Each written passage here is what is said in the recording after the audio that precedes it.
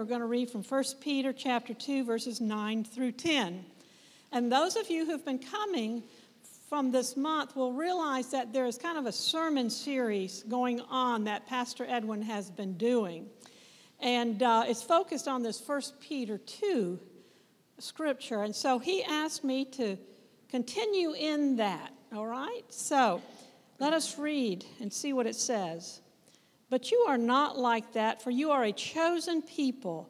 You are royal priest, a holy nation, God's very own possession. Now, in some of the other scriptures, and more closely to the original language, it says not necessarily that we are God's very own possession, but rather that we are God's special treasure. And that's what our focus is on today, the special treasure. As we continue, as a result, you can show others the goodness of God, for he called you out of the darkness into his wonderful light. Once you had no identity as a people. Now you are God's people. Once you received no mercy. Now you have received God's mercy. This is the word of the Lord. Thanks be to God. Now, I spent a long time writing a sermon this week, and sometimes when I'll write a sermon, I can get really theological and real historical. So I kind of was there for a while. I could pull that one out, but I thought, nah, let's get where the rubber hits the road. So we'll see where we go here. I want to share with you about something a long time ago. Maybe you remember hearing, there was a TV show, it was the Montel Williams show. Anybody remember Montel? Sometimes he's on the infomercials now. And if you watched his show, it was kind of like a cross between Oprah Winfrey and Maury Povich. Because he could be kind of serious like Oprah could be sometimes, but kind of outlandish like Maury Povich. But this one particular show that I was watching really stuck with me over the years because he was talking with numerous people, and each one of the persons had been either adopted out when they were babies and very young, or they were brought up in foster care. And each one of them really longed to find their parents, especially their mom. And they had this intense need to know, who is my mother? Where is she? Why did she leave me like she did? And each person that he was talking with, they really wanted to know that their mother loved them, even though circumstances had kept them apart. And as they talked about it, they could imagine all kinds of reasons that circumstances got involved. And not knowing was really robbing them of peace of mind and a sense of true worth. Now, I'm sure the same could be said of people who are wondering about their fathers who are missing in their lives, because the dynamics are the same, whether it's the mother or the father. There's a sense of where are they, what's going on. And as I listened to them and I could hear their pain, I began to realize, those same dynamics are also involved in terms of our spiritual father. Our spiritual father. We have a need to find out who our spiritual father is, who our God is. Just knowing that God exists, just like these folks knew that they had parents, that's not enough. We have a spiritual need to know, and it's within us.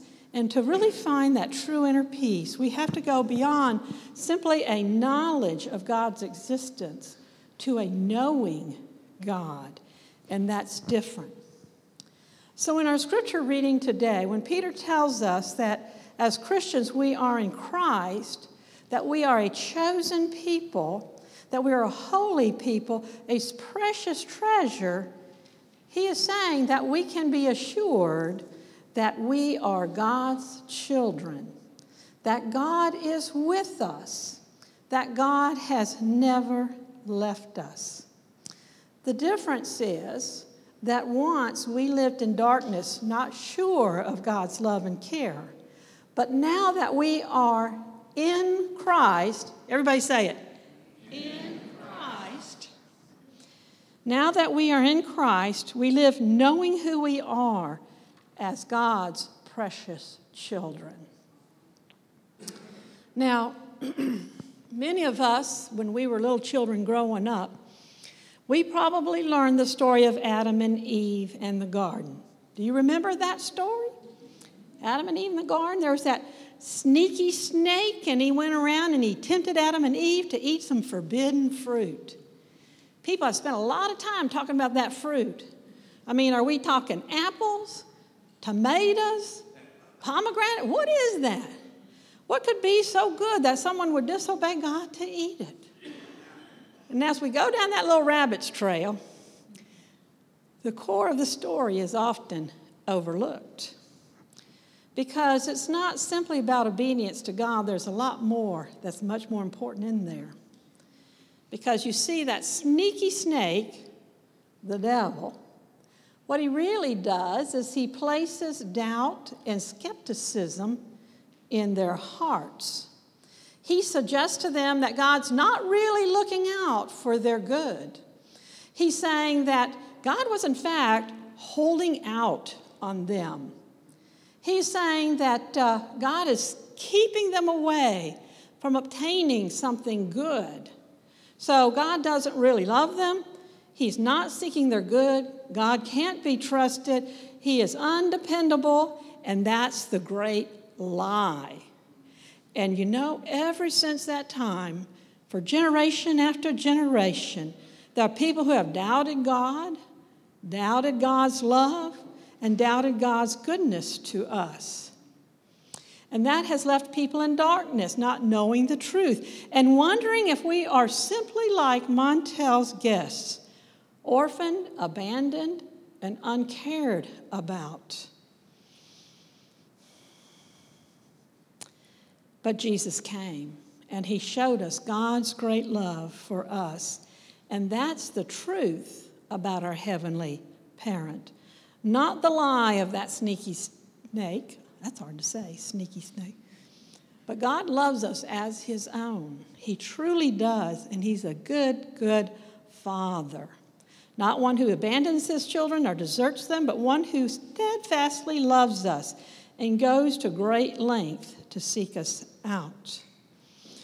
Now, in Psalms, David writes a psalm, it's Psalm 68, and in it he says that God is the God of the fatherless.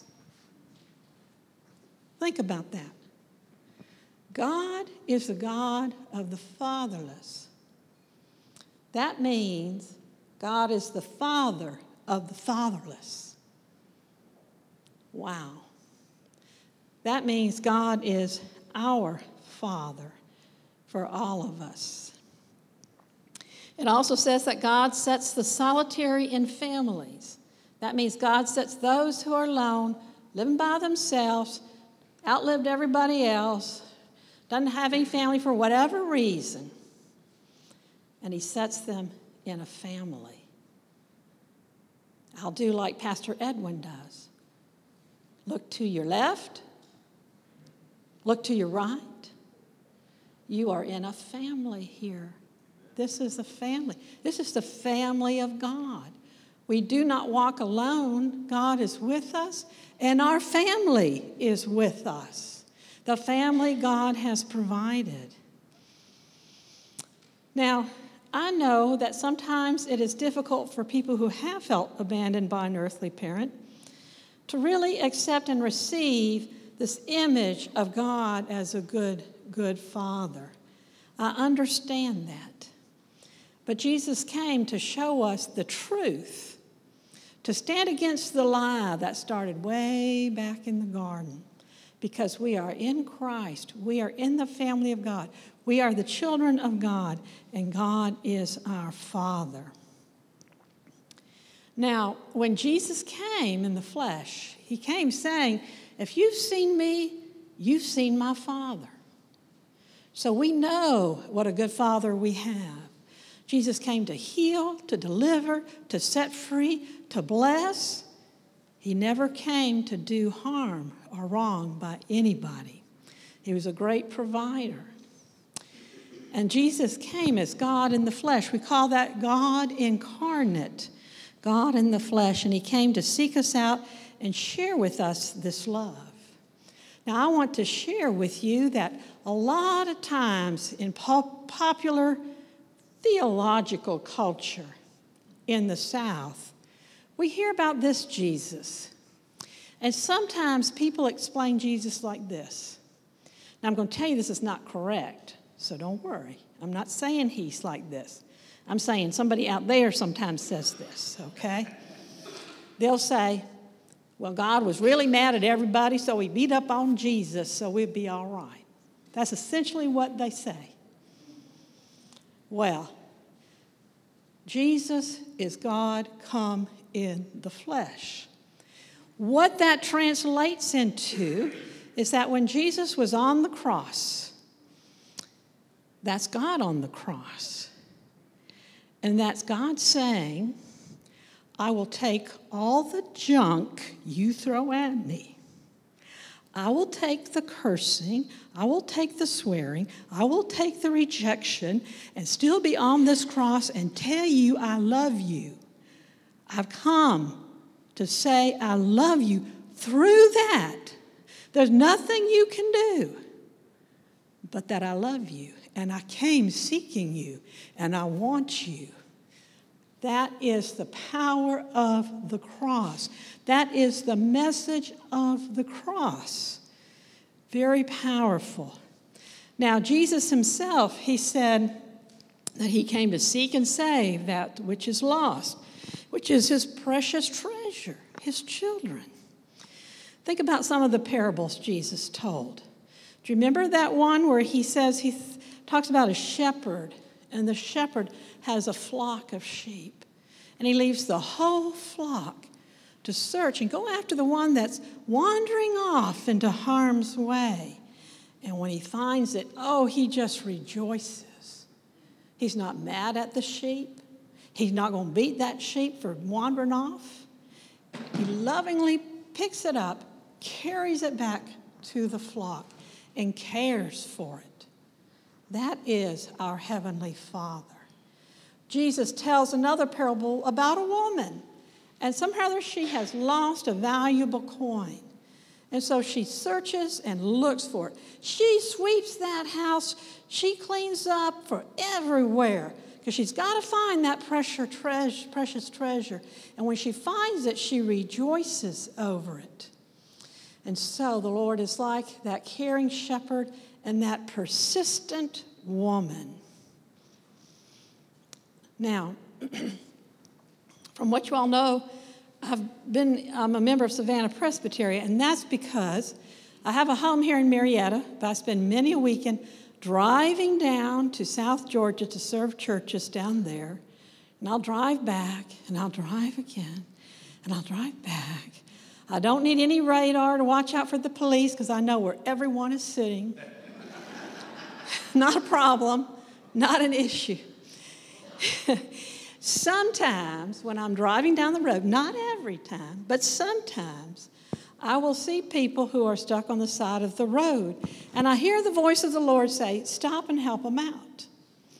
Now, actually, I don't think I've ever confessed this to the Lord, but every time he does that, I kind of feel like laughing because I'm like, I'm 5'2", blonde-haired woman. What do I know about helping people with broken cars?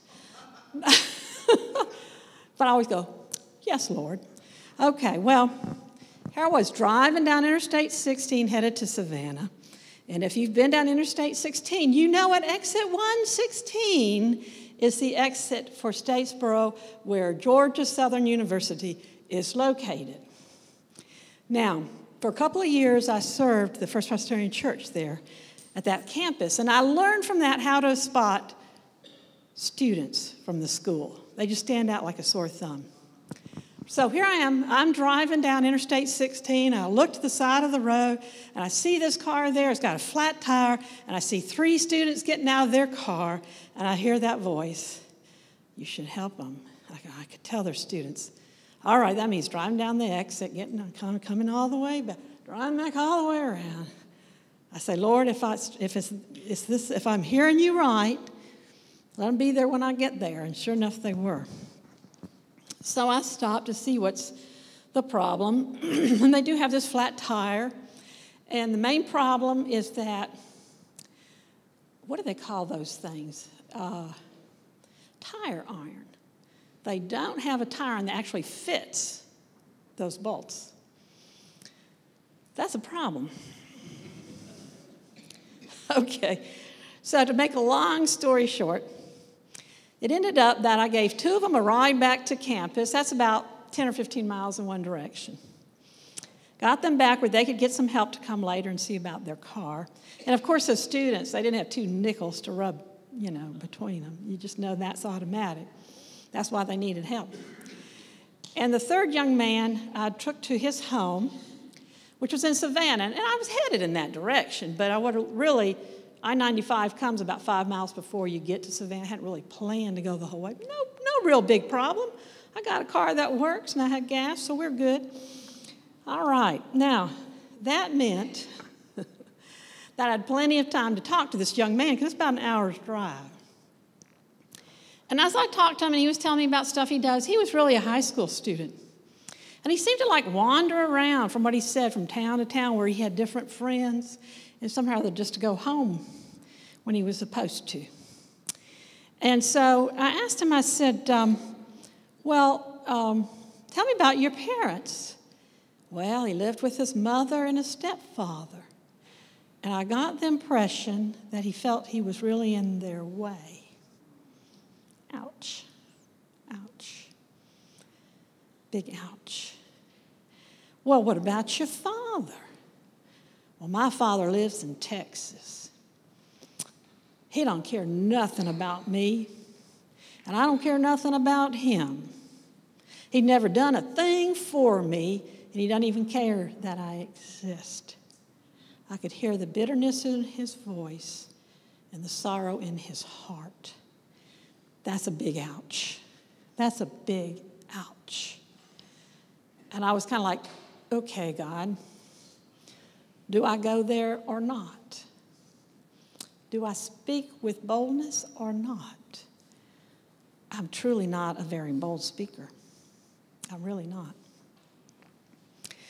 But I decided I would tell him the truth. So I said to him, I don't care what anybody has ever told you. I don't care if they said you were an accident or a mistake and that you're in the way or whatever. Because you do have a Father, and He's your heavenly Father. God is your Father, and He cares about you, and He loves you dearly. And you are here because He wanted you to be born, and you have never, ever, ever been an accident in His eyes. He created you to be the person you are, and you are a treasure in His eyes. Did we not just read that kind of in Psalms 139? How God saw each and every one of us when we were yet in the womb being formed. Do you need to hear this too, maybe? There's no accidents in God's eyes. There's no mistakes being born in God's eye. He's a good, good Father. And I went on and I told this young man, I said, God will help you, and He will be there for you, and you can trust Him regardless of your circumstances. That's a hard one. It's hard because we have a tendency to look around at our circumstances. Well, I don't know if God loves me. He didn't let me have that forbidden fruit. Didn't let me do what I wanted to do when I wanted to do it the way I wanted to do it. Or I got sick. Maybe God doesn't love me. That's a lie. That's a lie from the devil. God does love you. Circumstances, bad or good, do not determine whether or not God loves you. God loves you. It's a given. He created you.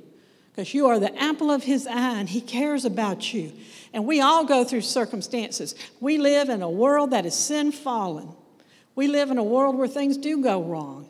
But God will be with us. He will see us through. He will help us when we need help. And he is working for our good and not for evil. That's what the snake said back in the garden. He's trying to hold out on you. He doesn't really care about you. Yes, he does. And that's what Christ came to tell us. And that's what we learn when we are in Christ. When we are in Christ. The Bible says, and I told this young man this, that God's thoughts towards us are more than the grains of sand on the beach. Y'all, everybody been to the beach? How long did it take you to get the sand out of your shoe? That's just your shoe. Yeah. God's our Father. He loves us, he approves of us, and he's given us wonderful gifts to use for his glory. Now, from the response of this young man, I don't think he had ever heard this before. He didn't know before. He was living in darkness. But I could see the light beginning to dawn on him that day. I could see a change coming over him. I want to tell you, he was like a thirsty person drinking from the grace of God. He was like a starving man eating a full banquet. It was the beginning of some inner healing that this young man needed. Now, I left him at the home. I wasn't able to follow up with him, but I trust God to follow up. That was a starting place, and I knew it, and I think he knew it too. And when we got out to his home, when we got out of the car, it was really funny because he let me pray for him. And in that prayer, I got to bless him. He needed blessing. We all need blessing. And he just had to have a hug. And I thought that was so funny because, we're not in church. But he needed that hug. He wanted that hug. He got that hug. Now, keep in mind, when Jesus was teaching his disciples to pray, how did it start out? Our Father, didn't it? But when you read Our Father in the Bible, that's kind of like a title. It's kind of formal, isn't it? But the more literal says, my daddy. Now, how many people here are from the South? All right, some of you folks from the South, you know that grown men and women will call their father daddy. Well, daddy said, we better not get that car yet. Well, daddy said, we better help him come over here and cut the grass. It's not my dad said or my pa said, it's daddy. It's funny sometimes to listen to somebody 45 years old. Well, daddy said. I don't think they do that up north. I think that's Southernese, right? But when you say daddy, that's a warm relationship, not a distant one, not a formal title. That's a warm, warm one. And Jesus says, pray to your daddy. Pray to your daddy. One of the reasons the Pharisees and Sadducees got so mad with Jesus is because he said Jesus is daddy. The word's Abba, Abba Father, Daddy Father. Truly, Jesus calls us to claim our Daddy, Heavenly Father. Now, I know it's not always easy if we've had bad situations in the past. I'm not denying that. I know there's image problems like that because truly we have a tendency to relate our Heavenly Father to who our parent father was. But Jesus is showing us the true parent father. So I hope that you will tune into that as you think about that, and think about whatever your history is about mother or father or image of God, you will be able to embrace the loving Father we have, who is our God. Let us pray.